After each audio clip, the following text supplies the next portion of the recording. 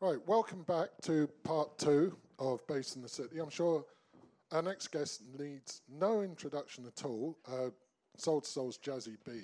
But, the great thing about having Jazzie as part of this this sound system saga, if you like, is Jazzie's Soul to Soul sound system, which osmosed from a sound system called Jarico. That it was down to him. He brought the underground overground.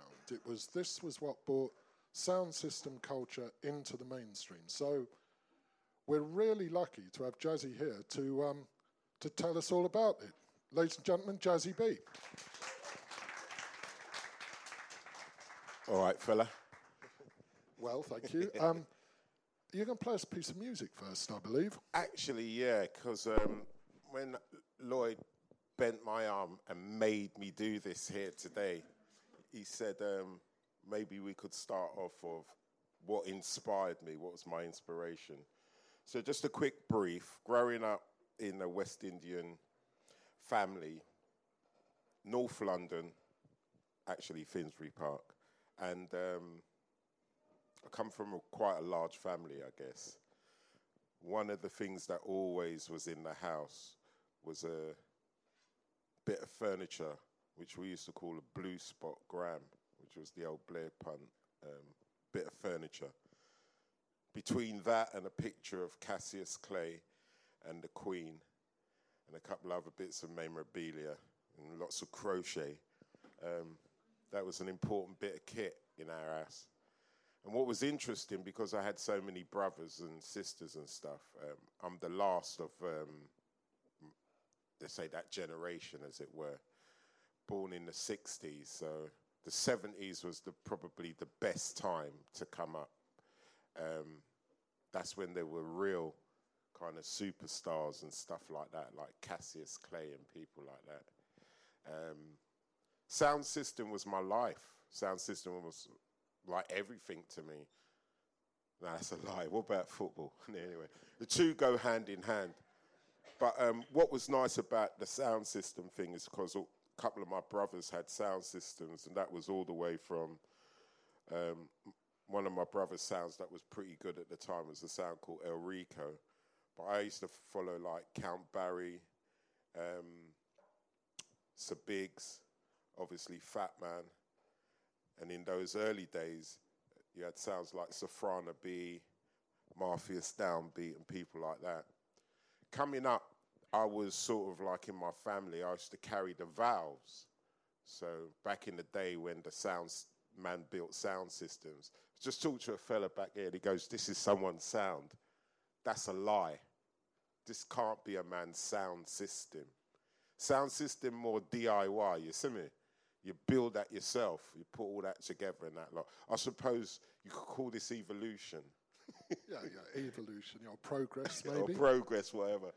But it's funny because as an old-time sound system man, when I go out and people call themselves sound systems and stuff like that, and you look at the sound, what they got, we could have never built a sound like that. First of all, the sound was always built by the speakers, at least, all the ancillary equipment was usually built by what we called in those days craftsmen, carpenters. And we couldn't afford marine ply and all that lot, so we used to use chipboard. And with that chipboard, you get a piece of formica and cover your speakers and a gold crest or whatever, and somebody whose hand was straight would maybe brush in whatever the sound was called. We used to use a thing like Brasso. Every weekend you polish your amps and your cabinets and stuff like that. So all the brass, all the chrome work would look amazing. And one of my jobs at about between 7 or 8, I used to carry these valves from my brother's sound. And them times you used to use KT88s. So you couldn't, have it on the tray when you're transporting. So you had to take the valves out. So my job was to carry these valves. How big were these valves? To me, they were giant, right? Like really massive. And the reason why, because they fooled me into thinking that if you brought one of these, the whole thing is over. So in actual fact, KT88s are about that big. They're not that big, really. What was massive, if you know anything about electronics, is more the transformers to give you the current, the DC current, you see. So that was what was important. On top of that now, you'd have a few resistors, and then if you was lucky, you wouldn't pick up the ambulance or, in them days, the minicab signal, because everything was analog, you know. So sometimes your sound was playing, and if your valves and stuff wasn't grounded properly and all that, like, you'd pick up all these different things going on. And some people might think it's all part of the the part of the plan of the gig, but it weren't. It was someone's signal. You was actually crossing someone's signal. But as a kid growing up, I used to love the smell of these things. And that's really what got me into sound systems. I used to think there were little people in the Blue Spot Gram. And for me, it was always a show, because that gram would go on Monday, and it never seemed to sign off. It was always on, so there was a constant stream. Maybe that's why my shrink says I can't sleep properly, because I have to hear white noise, you know? And I was probably listening to them amps and that, because I used to try to sleep right by the cabinet. But growing up, that's what was interesting. The other thing which was weird, that a lot of people don't seem to talk about, I'm a child of the 60s. So the music that played in my house from my parents, more time it was actually folk music and country and western. So there's a myth about everyone thinking that we straight into tubbies and all that lot, and scientists and all that. I was raised on listening to this kind of music via church. So they always will put the fear of God in you, you know. So you listen to these actual kind of country and western songs and that, and what I realized a lot later on was that they were stories. So if you go back and listen to this kind of music, a lot of that music was about stories and things that happened. That syncs up with the whole reggae scene for me, understanding what reggae music at the time was telling us. And I'm talking about post, blue beat and ska, because to be fair, that weren't really my bag, you know what I mean? I weren't really, you know, you had to listen it, or even, I remember when I played for Dougie's and them guys, you always had to play a little bit of that kind of music, because, you know, that was, the crossover bit. But I learned about things like melodies and stuff like that, and all the songs seem to always have a melody. So that's how I got into sort of like maybe production and songwriting, realizing from those early days, listening to people like everyone from Lou Rawls to Donny Hathaway, Lord Kitchener to Short Shirt and all those Calypsonians and stuff like that. You mixed that up now. You know, in the 70s, I got involved in people like Ziggy Stardust. I was a massive fan, Benny and the Jets and all that lot. Burt Bacharach's music, Philadelphia and all that, because all of those musics actually had melodies, and those were the various links. So the first lot of music I remember listening to that really tipped me over the edge was the Impressions. And then I realized all those reggae songs were covers of these great R&B songs. I mean, that's like 10 years later, right? It was very interesting, though. I tripped over all of this. And I was so blessed that all of those artists that I used to listen to and think were they real, you know, superstars and stuff, I actually got to meet each and every one of them before they passed away. Some of them I worked with, which I was a bit lucky to fall into that trap. But just giving you a snapshot of the kind of music that inspired me. I walk with that music every day. Yeah, let's have a quick listen. Is that all right? I'm not into this analog gear, as you can see with the technology.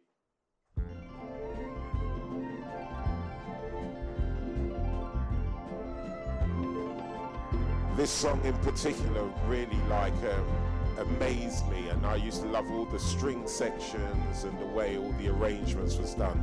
This is my encyclopedia, my Bible, Curtis Mayfield.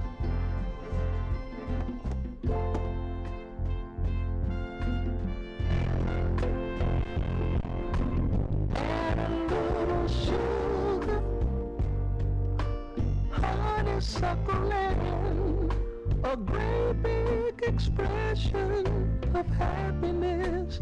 Boy, you couldn't miss with a dozen roses. Such would astound you. The joy of children laughing around you. These are the makings of you. It is true, the makings of you.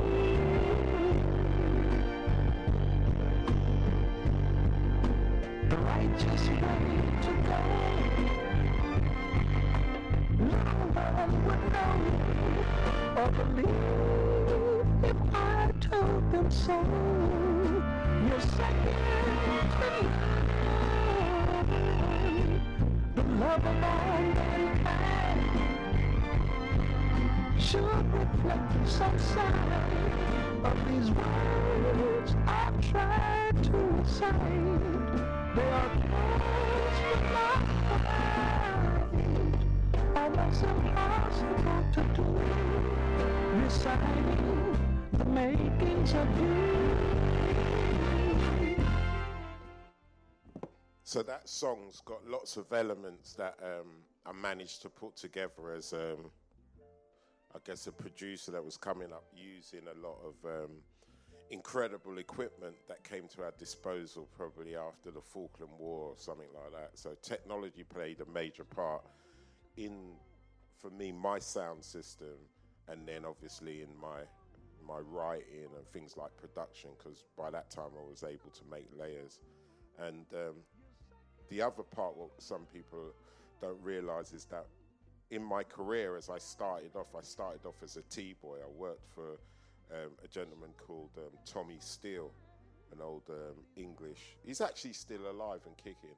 He had a studio in Marble Arch in Bryanston Street called Nova Studios, and that's where I cut my teeth with a lot of amazing producers. People like,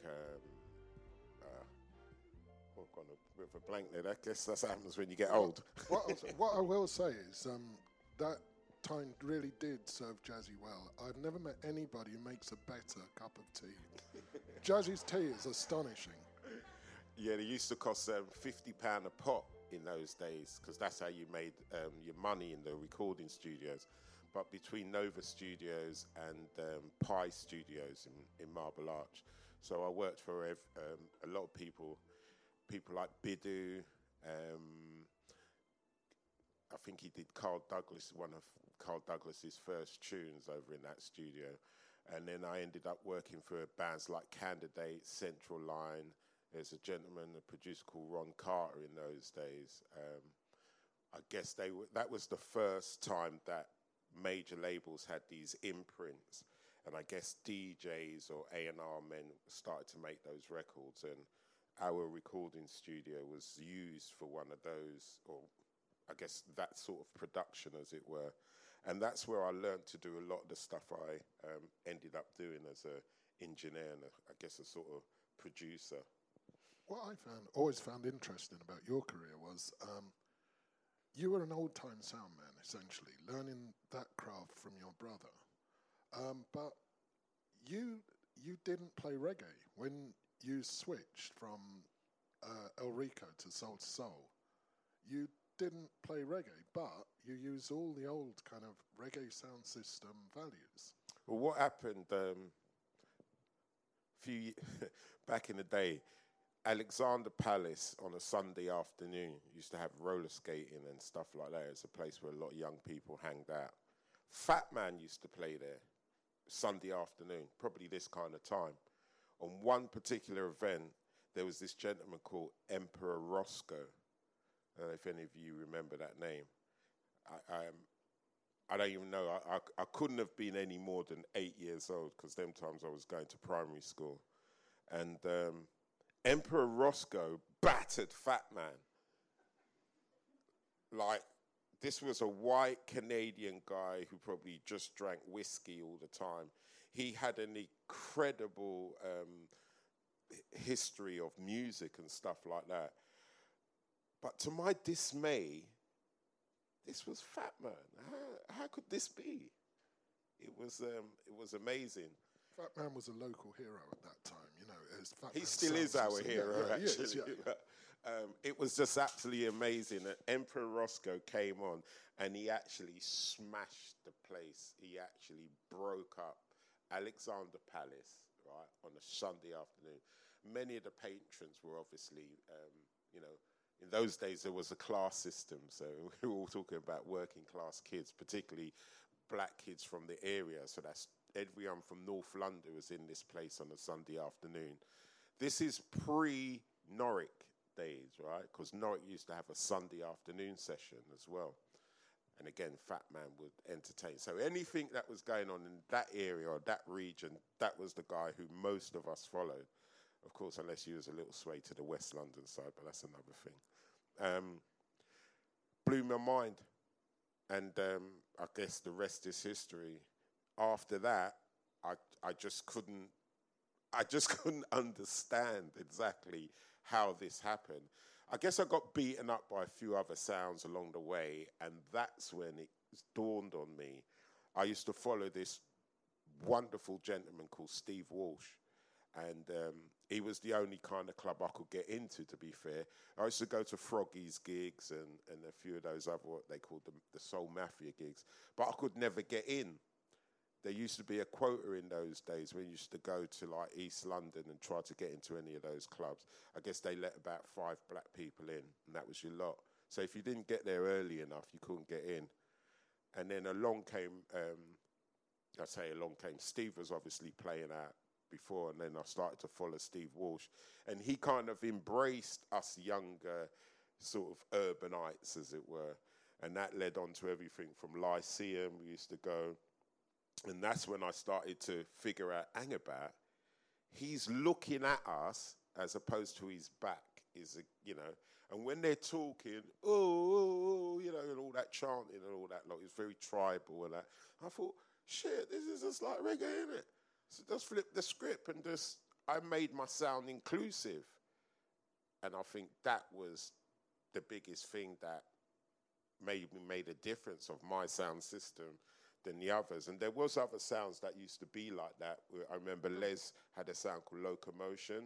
It was just explain what happened there. It's like reggae sound systems always played for very good reason with the people who are operating the sound system in between the equipment and the crowd. So what it meant was that most people playing the sound system actually had their back to the crowd, which don't seem to make any sense at all, you know?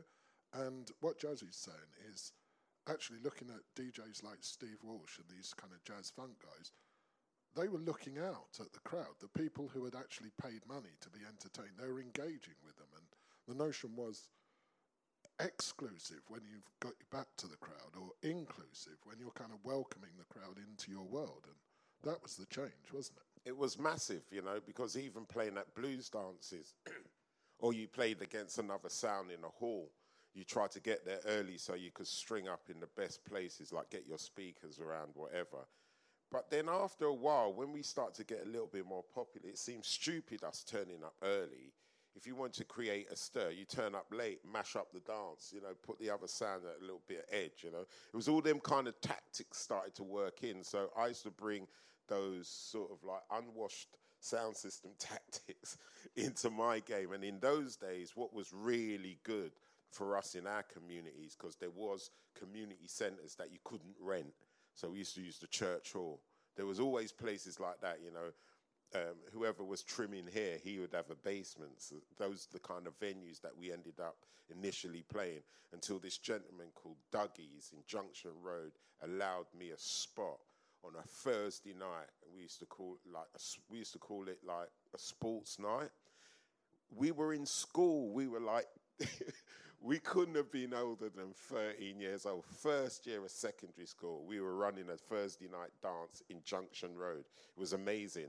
Dougie let off. He gave me that little space. I remember seeing Smokey Joe there on a Friday night. Place was packed. Moody music. I always used to go and moody out the music. And then I'd go there and then just flip the script, change it all. And one time, he said to me that you must play souls. And what he meant, you had to play a bit of soul music. I said, my sound is called soul to soul. What are you talking about? But he was talking about kind of two-step soul. So what was interesting, I was able to blend in. That's when I got into, you know, your Betty Wrights and things like that. So you had to drop them kind of tune because a lot of the crowd was a bit older. Then we got all our school kids in there with silly string. What was interesting is that after 2 weeks, yeah, because he gave me a little bit of a breather, the old people started to act like the young people. It was brilliant. It was absolutely amazing. And then I managed to fill up, myself and Daddy Harvey, we managed to fill up the place on a Thursday night. I remember we used to do moody things back in the day. We had acquired this thing called Impulse, and every woman that came to the dance, we'd give them a bottle of Impulse and stuff like that. And we got known as the sound that was giving. So every week, somebody worked in some sort of business. And again, it's a bit, it's a bit like that when you're shuffling, as it were, back in the old working class days. If you worked in a biscuit factory, you get loads of biscuits. If you worked in a soap factory, get loads of soaps, and so on and so forth. We integrated that into our sound system. So every time we played that, it was like, at birthday parties, you get a bag, don't you? Come to Soul to Soul, you get something, every time. It used to be 50 pence to come in my dance, 20 pence and stuff like that. And you'd walk away with a bag, you know what I mean? You call them goodie bags now. We had no idea what we were doing, but we knew people was interested in that. And all these happy mistakes, including the design of the funky dread and how we came up with our philosophy, a happy face, a thumping bass for a loving race, all of those things just happened right there in our community. And it was such a mixed bag of people as well. Again, we're kind of angels of the 60s. So when we came, obviously there was a lot of shit going on, but most of the shit was tolerated because of the class system. So we tended to make all of that work for us and not against us. So, even I remember stupid things. We used to spend, all working class kids used to spend mad money on clothes and styling and stuff like that. I even remember days of doing the club walks and you'd wear your trainers and stuff like that and keep your Crocs and lizards until you actually got to the door. All of those things for me was part and parcel of the sound system, what it took to be in the sound system. And it wasn't just a black thing. A lot of the guys in my sound were kind of Greek and from various places in Europe. But most importantly about changing the name to Soul, we had a female element in our sound. So we had a female DJ, a female MC and stuff like that. And that was deemed to be, I guess, fresh and new, So these are the things that I think made Soul to Soul as a sound system completely different from all the other sounds. There was one guy who wasn't too impressed with the stuff at Dougie's. What went on at Dougie's was actually Dougie himself. Dougie was an interesting character. And again, going back to those days, one of the interesting things about even the time I spent with Count Suckle and stuff like that, you have to understand where those guys were coming from. Seriously, nobody was helping. They didn't have any help from any of the institutions. Even in those days, when you used to go to the bank, you would have to have somebody as a reference. That would be like a school teacher, a doctor, or somebody who had this kind of a job. Most of us were immigrants, so when we were coming in, even to get a place to rest or like to live in and stuff like that, that was always interesting as well.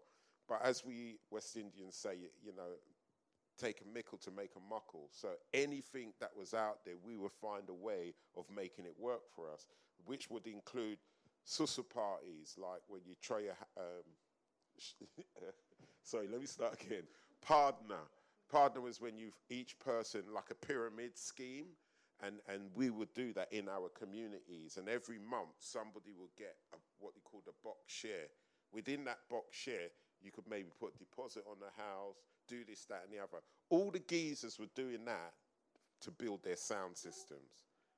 So that shows you how important those things were and how much of our life was surrounded by that. And I guess in my situation, I ended up taking it literally, and I lived by that code in terms of all of the things, you know, even working for Mr. Young, we had a few West Indian shops and stuff like that, so you would frequent them. Then I found out that none of the West Indians that I wanted at my dance were going to those shops. They were going to like the kebab shop, the pie and mash shop, chippy and stuff like that. So that's where we started to fly and, you know, give out flyers and stuff like that. And again, that made our audience a little bit different from all the other sounds audience. That was something as well that came into the sphere of us being an inclusive sound system.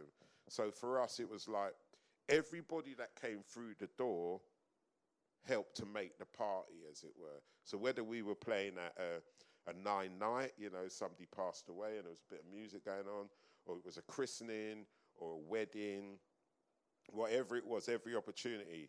We also got a massive break in the church. Now, it's something I'm not really proud of, but I took advantage of that situation really badly. You used to have to, you were separated at some point in the church thing. I wasn't really into church. My parents just sent me there just so they could have a rest, you know what I mean?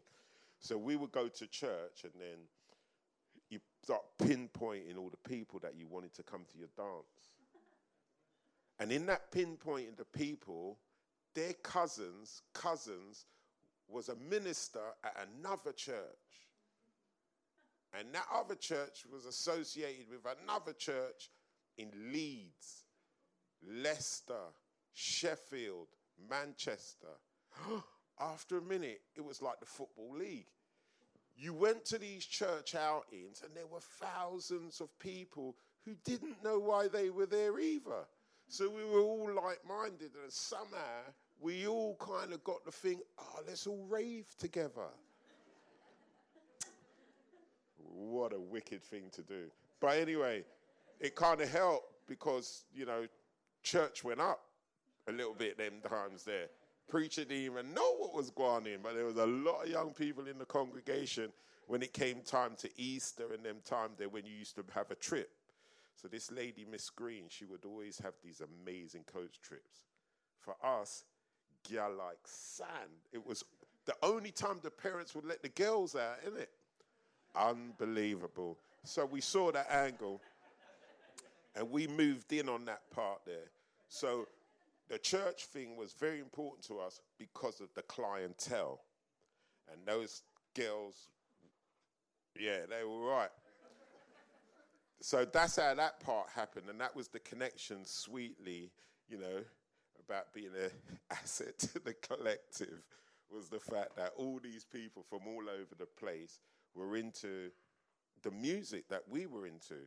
So I ended up playing in Leeds, a place called Chapeltown in Leeds, which was very heavily like my kind of community.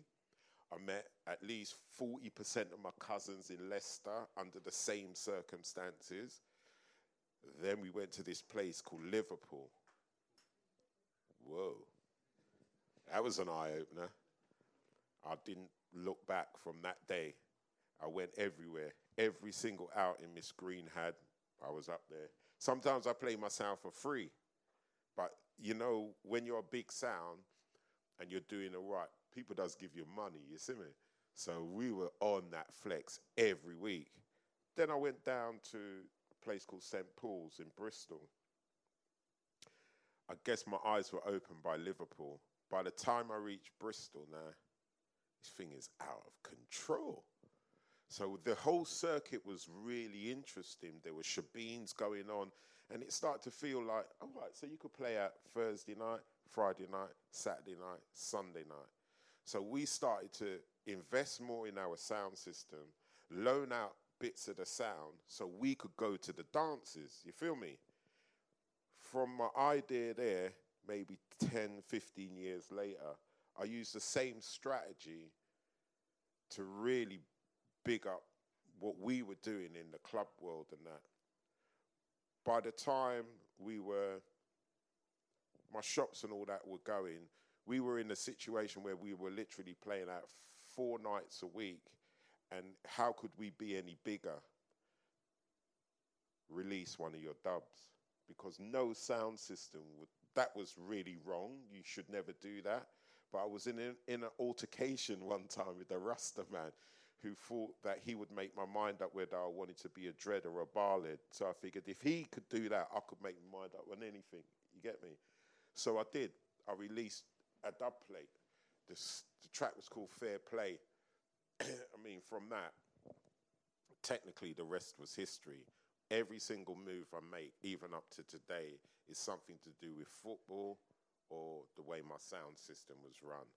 And I got to meet great people who helped me along the way, everyone from sort of Hans Zimmer, who gave me the use of his studio. I learned about polysynths and stuff like that from him, and working at his gaff to, you know, being around Mr. Brown. I moved with James Brown for over 3 years, and he treated me like a son. People like Barry White and the great Curtis Mayfield. I mean, unfortunately, he had the accident. We were all performing at the same time during 1990, a tour what we were doing. And I met him just after the accident and stuff like that. And then I met so many other people that I was fortunate enough to start working with and that. But I'd honestly cut my teeth in the early days from everything from carrying those valves to playing at Mrs. Green's church parties to all of those things in terms of where we sort of lived in London. And by the way, like Lloyd says, what happened with Soul to Soul, I do honestly believe could have only been the fact that we were here in Britain, and particularly in London, because it was such a platform for us as a bohemian sort of sound system, that it could only flex that you were from London.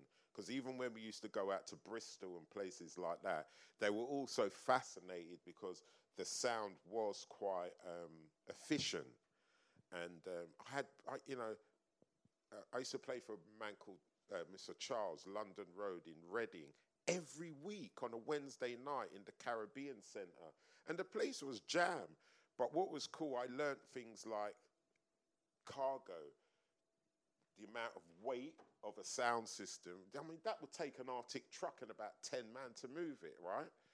In our day, we had a little Plessy van, because my friend worked for Plessy, and we had these little speakers called Bose 802s, and I had about 20 of them. I could split that up, Lloyd. It was like this, like these little boxes. And I'm talking about 1980, 83, 84. We were killing it. Because all the other guys had these massive sounds and stuff, couldn't get into the houses. Mums were like, no, bring that in here. And we used to carry our little sound. Our sound looked all crisp and neat, you know what I mean? Like I said, I always paid attention to detail, polishing up the stands, good cables and all that. Lloyd, we had it. It was brilliant. Right.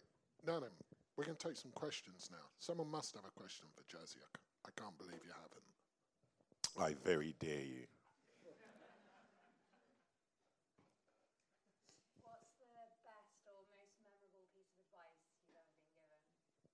Play souls.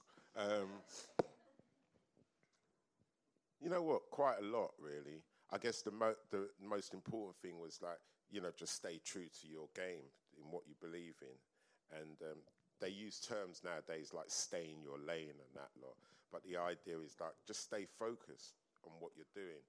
Because even with us, and it seems like other people I've met along the way, a lot of people don't really understand what you're trying to do. So the best way to do is to do it. And that's the best bit of advice.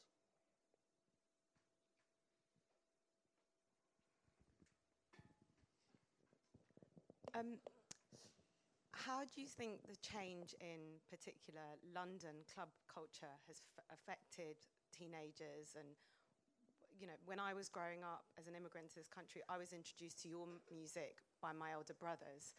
And that was the door opening me into the club scene. And but over the years, we've seen about 15 really important London clubs have closed, like from Subterranea, The End, Coliseum, EC1, the list goes on. How do you think that's affected youth culture? Obviously, there's still music festivals but there was something so special about the weekly nights of going to the same nights in areas you would have maybe not gone to and mixed with people you would have not gone mixed with. Do you think it's affected youth culture? Personally, no, not at all. That was then, this is now. We were blessed to have those times. But the millennials could never be like how we were, because they've come from a whole different world. And how we're living now is completely different from those nooks and crannies and fractures that were out there during the class system. We no longer live in a class system. So half the problem is some of our heads are caught up in how we were raised through being working class, middle class, or upper class, and what was expected of you, as opposed to these millennials now. You look through the tunnel, it's a laser beam coming at you, not a flicker of light, you know what I mean, that you're trying to put in focus. Most of the kids who are coming up now, it's just like bang, bang, bang, and it's supposed to happen yesterday, when our thing was a steady grind, you know. Plus, in terms of talking about class system, most of us growing up in those days, you had brothers and sisters who would open the door. Most of the children of the generation now, it's 1 and 2 child. So they don't have the luxury of that. They don't have the luxury of the community living in the way where we would pass information down and so on and so forth. So actually, no, things have to change. And in some situation, I guess the wound has to itch before it heals. So in the scenario that we're currently in now, they're having it away, isn't they, really? The problem probably is there's a lot more of them. So just I remember you used to go and have this book called a Haynes Manual on a Sunday. You'd go and fix up your Mini or your Leyland car, you feel me? And then you take that out on the A40 up the Marylebone Road, and you might drive to Luton or one of them places and come back in the same hour or that. Try doing that now. There's a gang of cars on the motorway, there's loads of people, etc., etc. Even the way we exchange knowledge and information, it was like word of mouth in our days. Some of these children can't even talk to one another now. So from that point of view, I mean, I played Fabric last night, or rather this morning, knackered. Anyway, what was interesting about that, why I did that again, is because that's another generation. And just like you were saying, back in those days, Colosseum, this, that, and the other, thank God it's changed, you know, maybe even from my point of view. I was a regular at Royalty. I mean, we used to have a club in the West End called the Africans. Imagine if that was still going on now. The Fridge in Brixton, it's not even called the Fridge anymore. So things have to evolve. Here's the biggest one for you. This is someone's sound system? Please. You know what I mean? So that's evolution, isn't it? That's what it's all about. Right, we got time for one more. Is that it? Hello. Hi, Liz. Hi. So when Soul to Soul was kind of evolving and in the early days, what track would you say got you onto the road where you are now, and which one really drove you to getting bigger and to where you are now, really? I guess really it was the taking the plunge with my first track called Fair Play. It was really, really, it was a strategy that we were forming. In those days, we were on the last of the sound systems coming out of the 80s. And so there were these massive pockets of like different clubs and different tribes and that. And I mean, you were on the early days of what they call the warehouse parties and this big explosion as we know now. So there were all these pockets of different sort of tribes, as it were. By me releasing Fair Play, it was a real snapshot of, one, what was happening down south, and everybody was into what was going on. And if some of you check even the video of Fair Play, which is this month, is 30 years old, that record. And this is actually my 30th anniversary this year. So the record came out 87, but it was commercially released in 88. Aesthetically, I just came across from Old Street, just over Brick Lane. There's people who dress in like my video in 30 years ago. This is how they're walking around now, today. So it's an absolute pleasure for me to still physically be around, Liz, and see that happening. And if anything, you know, my personal favourite record from Club Classics Volume 1 is actually Jazzie's Groove. because the simplicity and how hard it was for me to make that record.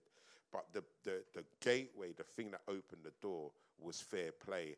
And I knew that because that got me a residency in 1987 in New York. And I was one of the few DJs, British DJs, that had a residency at a club called Mars in the meatpacking district of New York. And, you know, that's where I was with people like Keith Herring and all those other guys. This was the mid-'80s, and an Englishman with my sound system. And Suckle and them they had moved to the Americas by that time, so they were living in like Flatbush and in those areas. So a lot of their children, we were all friends. So it was amazing at that time. And the record that Frankie Crocker and DJ Red Alert first played was Fair Play. And that set a swelling around New York. And yeah, as they say, the rest is history. So that was a massive thing. So Fair Play. Ladies and gentlemen, Jazzie B. Thank you.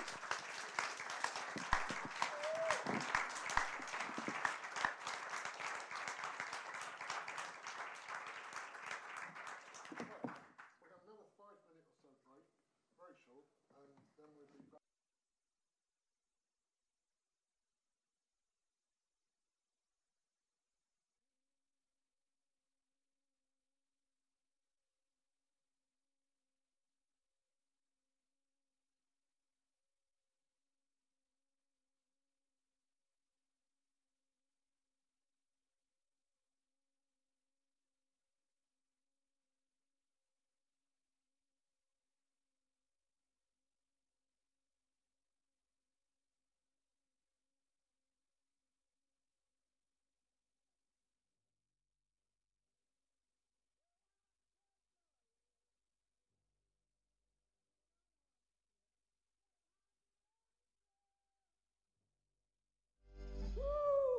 Yeah, then you will get no hurt, mister. No, no, no.